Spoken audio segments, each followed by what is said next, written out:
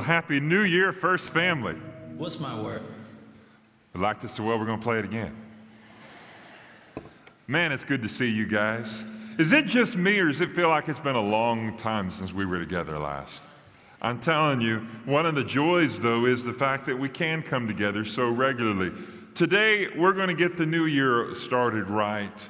We're going to set our eyes on things that are above and things that are ahead, and we're going to ask ourselves some questions to help us make sure that we're thinking the right kind of thoughts as we get this new year started. But maybe for some of you, this last year has been one that was one where you sort of, instead of stretching for the finish line, you feel like you limped across it. Before we leave 22, I want us to take a moment and put it in God's hands. It's already there. But as best we know how, we're going to leave it there. Let's pray together for that very thing. Lord Jesus, we stand before you today with a new year. Grateful, Lord, for the opportunity to gather again in your house and to be together as a family. And it is our prayer, Lord, that you would meet with us here. As we begin, Lord, we begin with an acknowledgement that things don't always go the way we wish they would. For many of us, Lord, 22 had many things like that. Many things that we looked back and said, I wish that had been different. Regrets, sorrows, griefs, we can't fix them, Lord. Some of those things are just where they are. As best we know how, Lord, we desire today to place them in your hands and to walk away from them, to set them aside, to learn from them perhaps, but to not carry them into this new year. We can't fix the past, Lord. You've already done that. And so my prayer is that today, in this moment, we leave the past where it is, behind us, and we trust you with all those things that happened. We love you, Lord. It's in Jesus' name. Amen. But it is January 1st. It will be 11 years before we have January 1st on a Sunday. Let's make sure we use it well. What do you say? So the Word of God is in Matthew 16 for us today. It's a word that Jesus brought to his disciples at a point of transition. Now you might say, hey, Darin, Jesus is halfway to crucifixion from where we left him last week at his nativity to the crucifixion. In Matthew 16, he's halfway between those two. It's not the beginning. No, but it is a beginning for our friends, the disciples. If you read the first 17, 18, 20 verses of Matthew 16, you'll see they come face to face with asking a hard question. Who is Jesus? Not an intellectual question, but a relational one. Who is Jesus for me? Jesus asks them, who am I?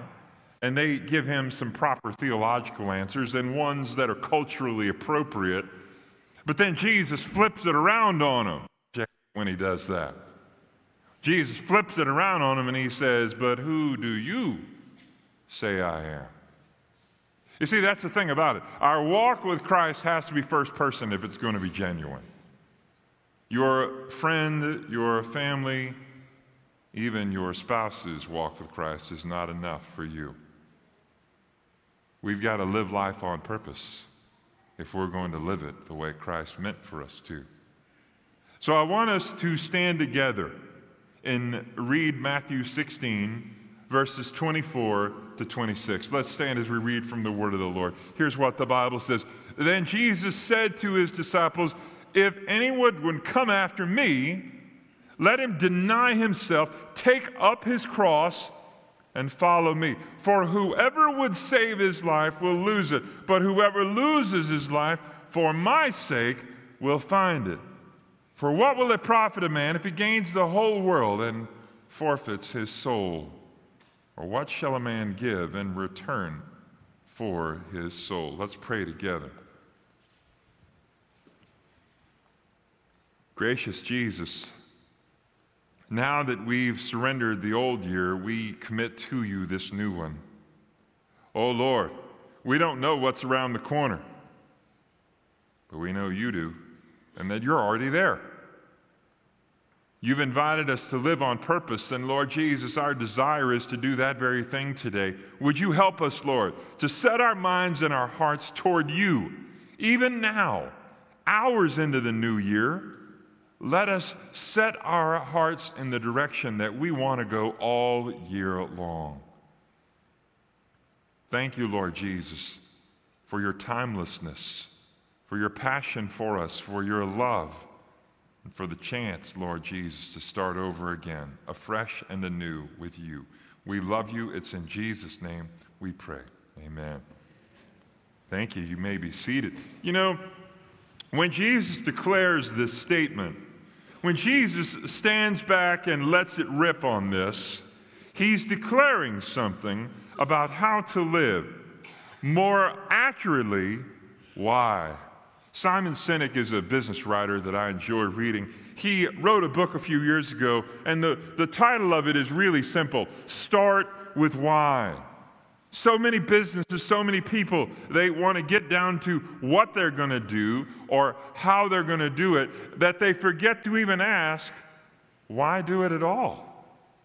I remember a few years ago, some friends of mine were working on this really awesome video for a summer camp ministry called Super Summer. And the video was incredible. Let me just tell you, it was awesome. There was all kinds of special effects. They spent hours doing this video. And when it got to the end, they were so excited because I was one of the ones that had to approve it to say, yes, go ahead with this. And I was sitting there watching it, and they turned to me as the lights come up, and I said, there's only one problem. It never says Super Summer.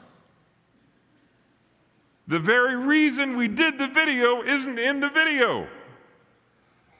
They both looked at each other and scratched their heads and said, how could we have missed it? They had all the right pieces. All the scenes that they had were videos that we shot at Super Summers, but they never actually said, this is Super Summer. Let's not make that mistake, friends. Instead, let's live life on purpose just like Jesus is calling us to. There are three big pieces to this and a fourth one that will call all the others into function. So let's talk about how we live life on purpose. One, decide you will follow Jesus with purpose. Jesus declares earlier who he is. Now we get to respond. Who I am is in light of who Jesus is.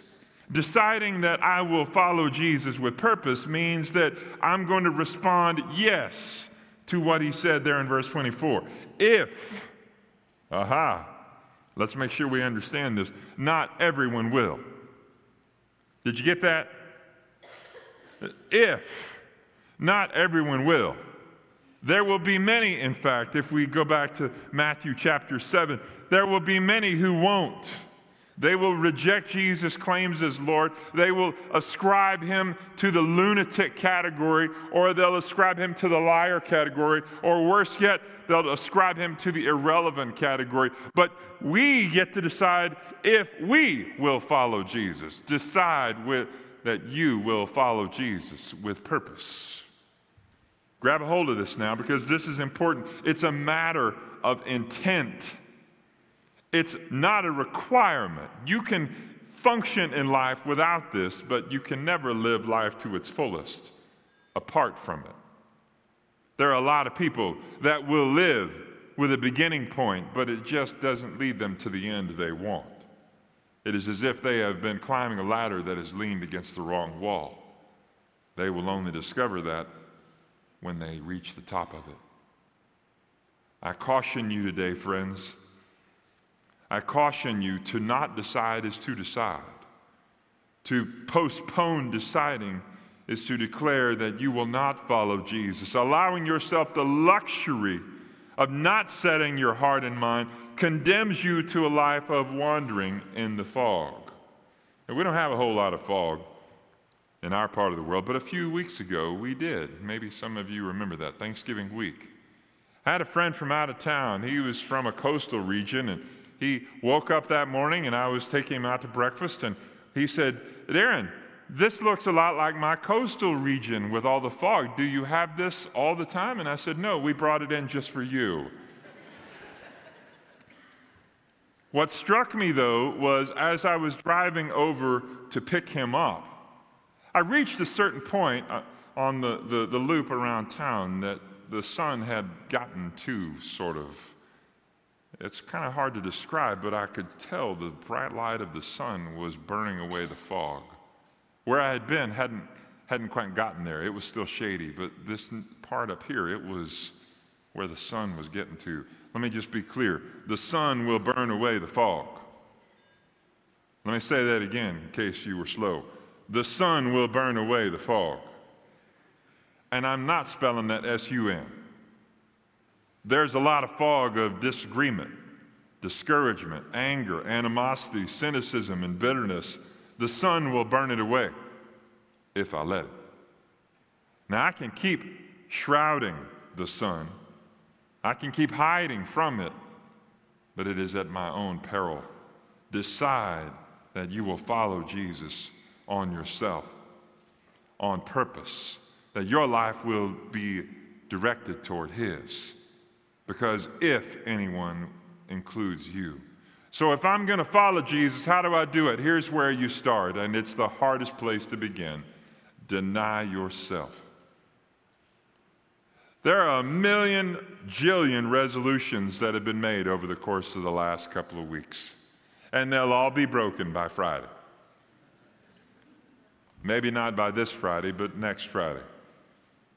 I caution you about believing that resolutions and willpower are enough to get you through all by themselves. Denying myself recognizes, get this, that I don't have the power to do it all by myself. That I can't do it. I can't work up enough strength. I can't pull my own bootstraps high enough to get to a place where I can do it. That's why Jesus says, stop trying. The world says, be the best version of yourself you can be. Jesus says, deny yourself. Those two could not be further apart. I want to encourage you to take Jesus' advice, not everybody else's. When he says deny yourself, he says look in the mirror and say no to that person first. No, I will not engage in the lawlessness and sinfulness of those around me. No, I will not engage in the things that others say are okay when my Lord has said it's not. No, I will not engage in things that are self-destructive and are tearing others apart. No, I will not be a part of those things. That's what denying myself means. It means getting to know and sticking to it. Here's another piece to it. If I slip up, denying myself means I don't allow myself to stay there. One of the greatest challenges that we have in life is forgiving ourselves. Let's proclaim something together. God has forgiven me. Would you just say that with me? God has forgiven me. Say it one more time. God has forgiven me. This is the truth. This is what the Word of God proclaims to us, and it is the Word that gives us hope in life today. God has forgiven me. The second part is just as important. I must forgive myself. There are some stains that are deep, and it's possible that I will carry it around with me for the rest of my life. Can I tell you, friends, that's not what Jesus meant for us to do? When I deny myself, then I put those things aside, that I lay them beside, because it's not me that's the most interesting person anyway. It's Jesus. Denying myself recognizes that I'm not in first place. Jesus is. There's a third piece to this. Let him deny himself and take up his cross and follow me. Taking up your cross and follow me. It's a deliberate choice. Get this, it's important because it's a one-way trip. You know, I think I've shared this story before, but it bears repeating today. When I was 15 years old, my dad enrolled us in a computer coding class at the University of Texas at Arlington. And you know, My dad was a visionary. He was a body man, but he was a visionary for what the future could be, and that's why he signed us up for this class. I don't even know where he learned about it, but my dad was not a college man. So we went onto a college campus for the first time, and he turned into a parking lot, and I saw the sign first, and I saw the traffic that was coming toward us, and I said, Dad, wait, this is a one-way street. And he said, don't worry. Somebody flagged us down, and I was trying to crawl under the seat. You understand what I'm saying to you? 15 years old, this is as embarrassing as it gets. Man rolls down his window, flags us down. He's coming the other way, and he says, hey, this is a one-way street. My dad looks at him and says, I'm only going one way, and rolls his window back up. I've never been more horrified. This is the essence of the way some people live, as if one way doesn't apply to them. I caution you, all of us are on a one-way trip. I did 26 funerals in 2022, on average one every other week. You might say that's a lot. That's down from the 35 that I did in 2021. Not all of them were unexpected, but some of them were. Just a few weeks before Christmas, we did a funeral for our friend Chad Bingham, a 53-year-old firefighter. Went to sleep and never woke up. Our lives have an expiration date. We just don't know when it is. That's why Jesus commends us to take up our cross and follow him. If we're not going to get out of this life alive anyway, then let's make sure we live on purpose by setting our hearts on Jesus and inviting others to do the same. It will not be popular. It will not be easy, but it will be definitive. It will not be easy because suffering is a part of our journey. Whoever said the Christian life is supposed to be easy wasn't paying attention. Hear the word of the Lord from 1 Peter 2, verse 21. For to this you've been called, because Christ also suffered for you, leaving you an example so that you might follow in his steps. If Jesus is my example and his direction is the way that I'm going, and if he suffered, then I should expect to suffer too. There's a belief among many that if I'm a Christian, I shouldn't have to suffer, that suffering should be something I'm exempted from because of Jesus. Jesus has saved me from that. The Apostle Paul would be surprised by that. He suffered. I encourage you to recognize today, suffering is an expected part of the Christian journey. I said expected, not welcome. If I'm going to suffer, let it be for a purpose. Jesus calls me to himself, to take up his cross and follow after him. There's a fourth component to this, and it's the one that ties all the other three together. It's what Jesus spends verses 25 and 6 talking about. It's the warning as well as the admonition. All of us are going to lose our lives. Not all of us will get to choose how to lose it. Let's choose to lose. Choosing to lose means that I recognize none of this is mine to keep anyway. The greatest asset we have as Christ followers is the capacity to choose where to lose our lives. These three pieces plus one allow us the luxury that others don't have. Freedom to declare ourselves as Christ's. Now, why don't others have that? Because they reject it. They will turn their back on it. Who will tell them the truth? Who will show them the truth? This is where we're back to what we've talked about all throughout the fall. I will.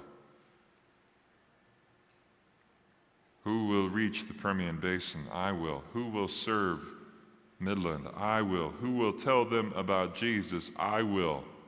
I hope you will too. Okay, so how then shall we do this?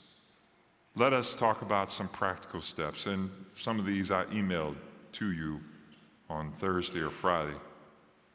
We shall start in prayer. There are a lot of things that we can do once we have prayed, there is nothing we can do more important than prayer.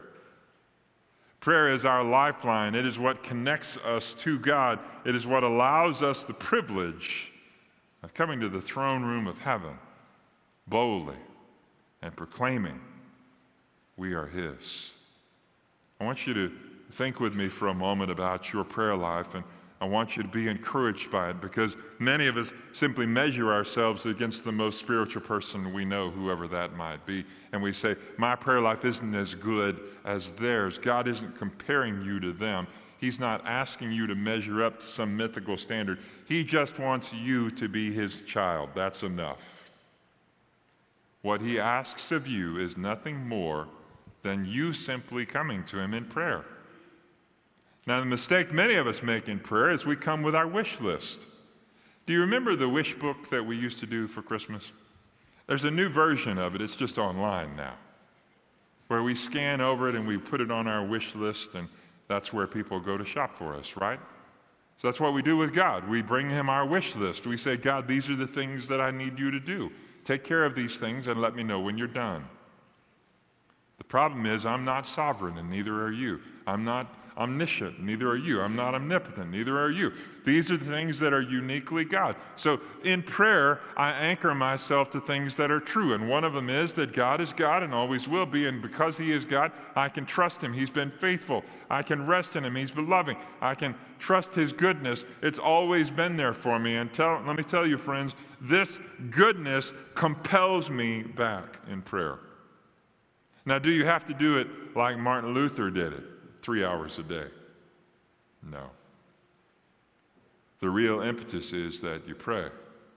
So let us begin there. And for what shall we pray? Let's talk about a few things that we shall pray for. One, pray for revival for our church, Permian Basin, in the U.S.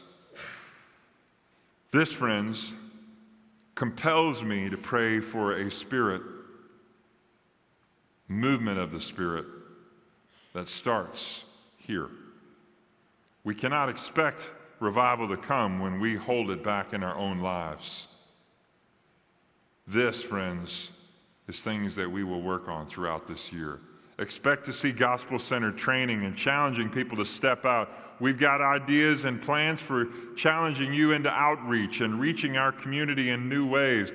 The North Campus is the first step in that, but it's not the last. Friends, we pray today for revival, for what God is doing right here in our church, in our lives, and most definitely all across our U.S. I believe there is a revival coming, friends, but I believe it begins with us, not someone else. Here's the second thing that we would pray for. Pray for people to stand firmly on the authority of God's Word. If I asked you to stand up if you believe the Bible, every person in the room would probably stand up. If I asked how many spend time in God's Word regularly, the group would be much smaller. Many of us take the ragu approach to Scripture. You remember the spaghetti sauce from years ago. It's in there. I know it's in there. Well, that's all fine and good, but you know what? One of the things that I believe is that engaging God's Word daily changes me.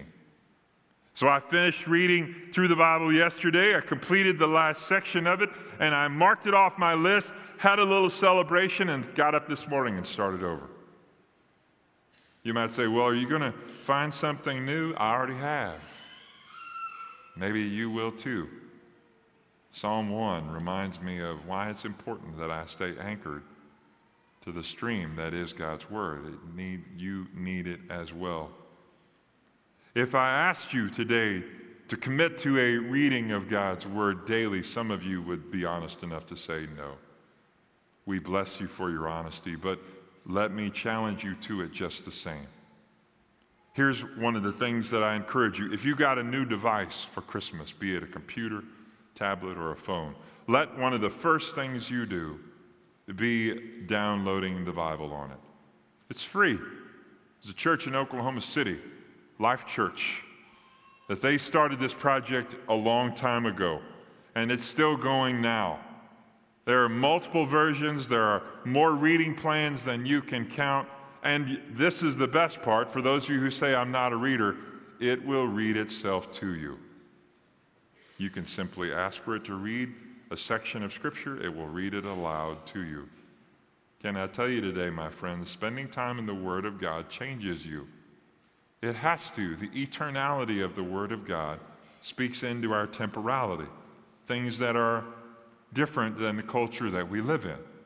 You see, we're told often that the Word of God has to change to be culturally appropriate. It never has. The Word of God is what it is and always will be. It cannot be moved by cultural trends. Changing the Word of God because it's uncomfortable is simply not an option.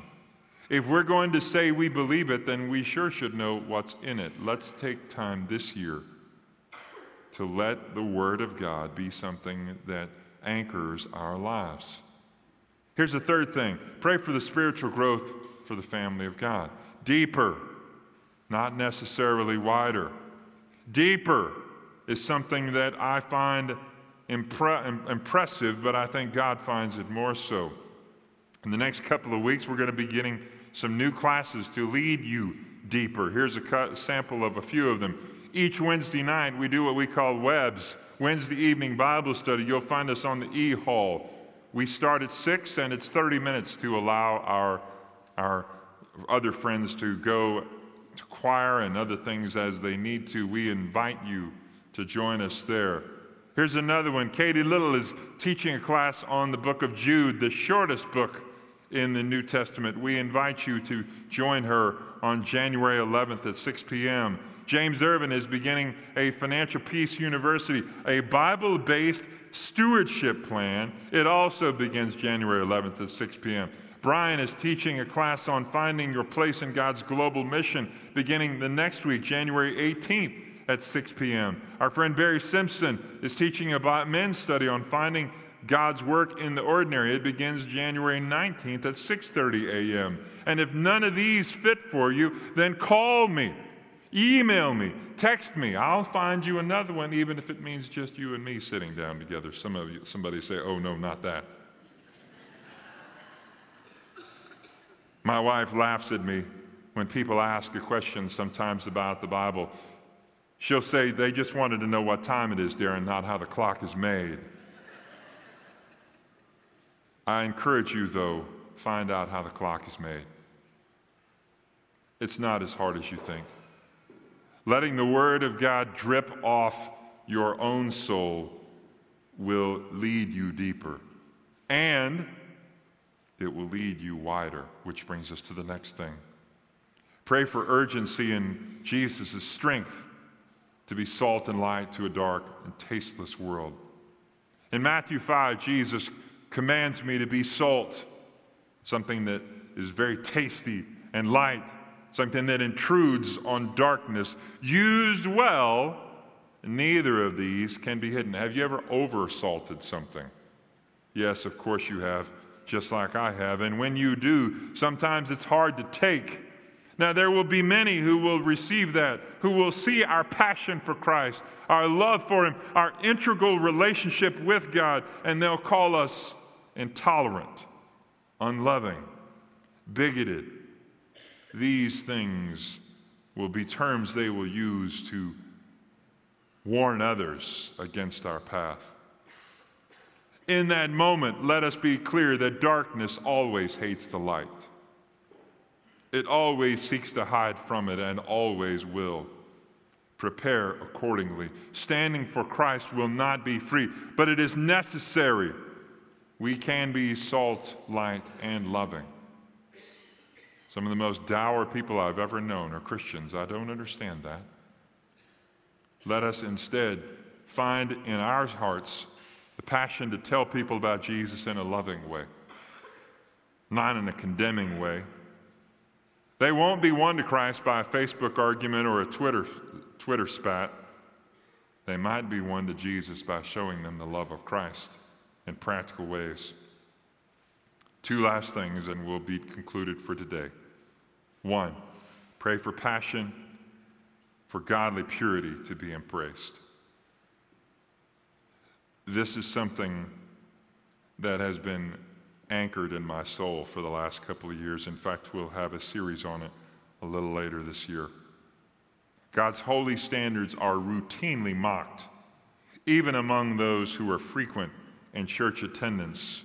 We've compressed our faith to make it more digestible so neatly into our cultural world that it's almost indistinguishable from the world in which we live. God will not judge us on our cultural acumen or our popularity. He will judge us on our faithfulness to His calling and His word. And a part of that is purity. Teaching our children that purity matters, exemplifying it for them, demonstrating our love for Jesus in what we allow into our home and what we say no to. Now, quite frankly, that's harder now than it's ever been.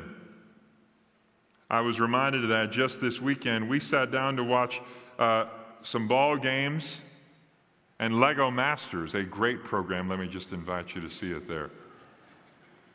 I was horrified at some of the commercials that were shown in what should be family programming, what they advertise as family programming. The passion for godly purity is not something to hold people down, nor is it to mock others who don't agree with us. Rather, it is an invitation, a command to let our lives stand clear of the destruction that we'll see in others. If you want an example of that, then go to Proverbs chapter 7 and read it today. There you'll find the story of a young man who was swayed by someone who wasn't embracing purity. It ends with, little did he know that he was like a deer caught in a trap with an arrow that would pierce his liver. In other words, a fatal wound. How many times must we watch people self-destruct to understand that shouldn't be for us? I encourage you to pray with me for passion, for godly purity to be embraced. This last one is something that maybe you've noticed in me, and it's something that I try to do. Pray we'll use encouragement in any and every context. It is amazing to me how a kind word to a person who is working in a service industry, a gracious word spoken at the right time, can bring a breath of life. It is something that I practiced long ago, and it's something that my mother tried to talk me out of, if I'm honest. We were walking through the grocery store. I couldn't have been more than 7 years old.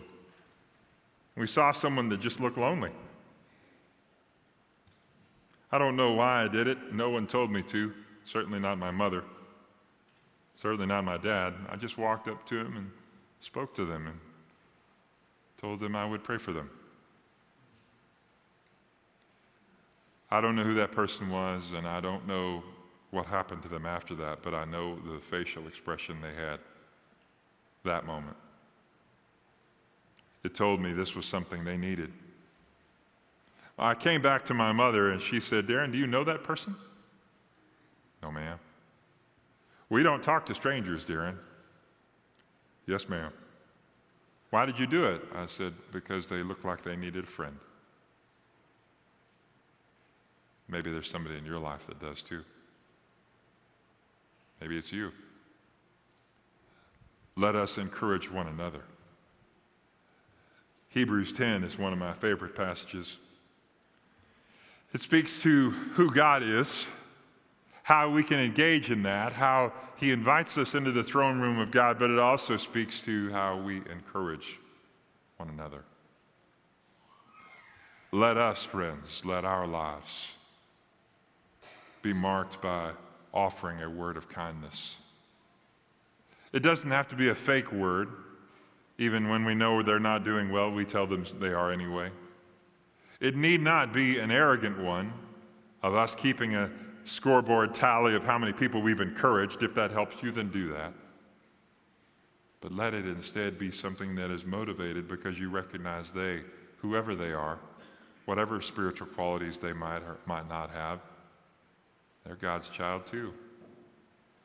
Maybe the Lord has sent you into their lives. Maybe God has sent them into yours to offer a word of kindness and reflect the goodness that God has shown to you.